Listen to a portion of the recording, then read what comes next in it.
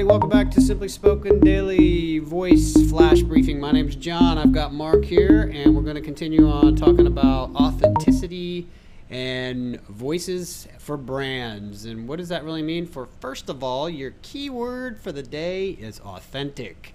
So what we want to try to do when we come to this flash briefing is to give you an authentic take on what we see as the voice space and anything in between. But with that, I'm going to give it over to Mark for authenticity with your voice brand. Hey, thanks, John. I think what is interesting basically in general in the market today is the amount of sort of traction that is given to the idea that people don't believe in brands. You know, they don't believe in the brands, they don't believe in the government. The Edelman Trust Barometer is always talking about how people are kind of jaded.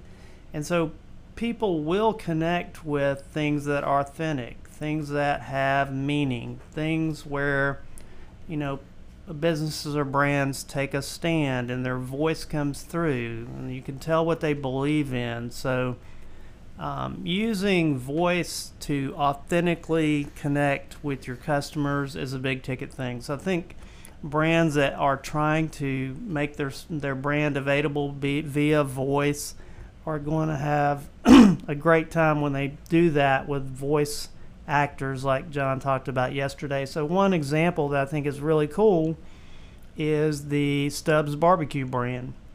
And so Stubbs has a voiceover by the creator of the barbecue, and it is a very authentic. It feels like you're getting some advice in the backyard while you're grilling, and it's done in that voice, and it's very real, it's very authentic, and you can just feel what that brand stands for. And I think other brands will want to do the same. So yeah, great question, John. Awesome take, Mark. That's our take for the day on Simply Spoken on Voice Daily Flash Briefing. If you like us, give us a rating over at the Amazon store. Have a wonderful day. We'll talk to you tomorrow.